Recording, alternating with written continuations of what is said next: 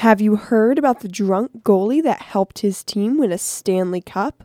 Find out about it on this episode of Sports Storytime with Rachel Kukaji. The 1937-38 Chicago Blackhawks had a losing record of 14 wins, 25 losses, and 9 overtime losses. They were about .500 at home and really bad on the road. They were also the lowest scoring team in the NHL with just 97 goals the whole season and 137 goals allowed against. However, there were only 8 teams in the league back then, and 6 of them got to enter the playoffs. So somehow the Blackhawks secured the third and final playoff spot in their division by finishing 2 points ahead of the Detroit Red Wings. Then, they somehow got good enough in the playoffs to make it to the Cup final against the Toronto Maple Leafs. But right before the finals began, their hero goalie, Mike Karakas, broke his toe and couldn't play.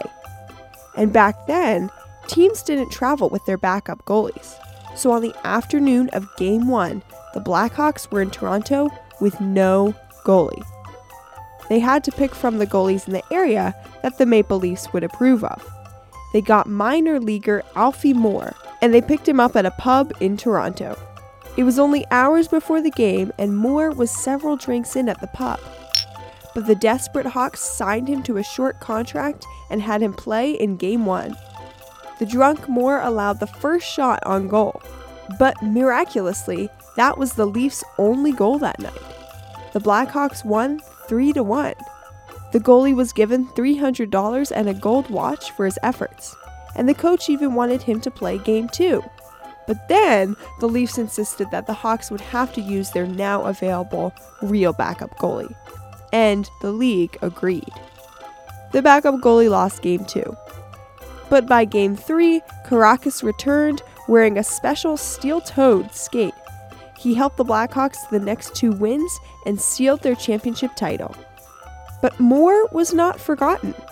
His name was inscribed on the Stanley Cup, because if it weren't for him, they might have never gotten to a Game 4.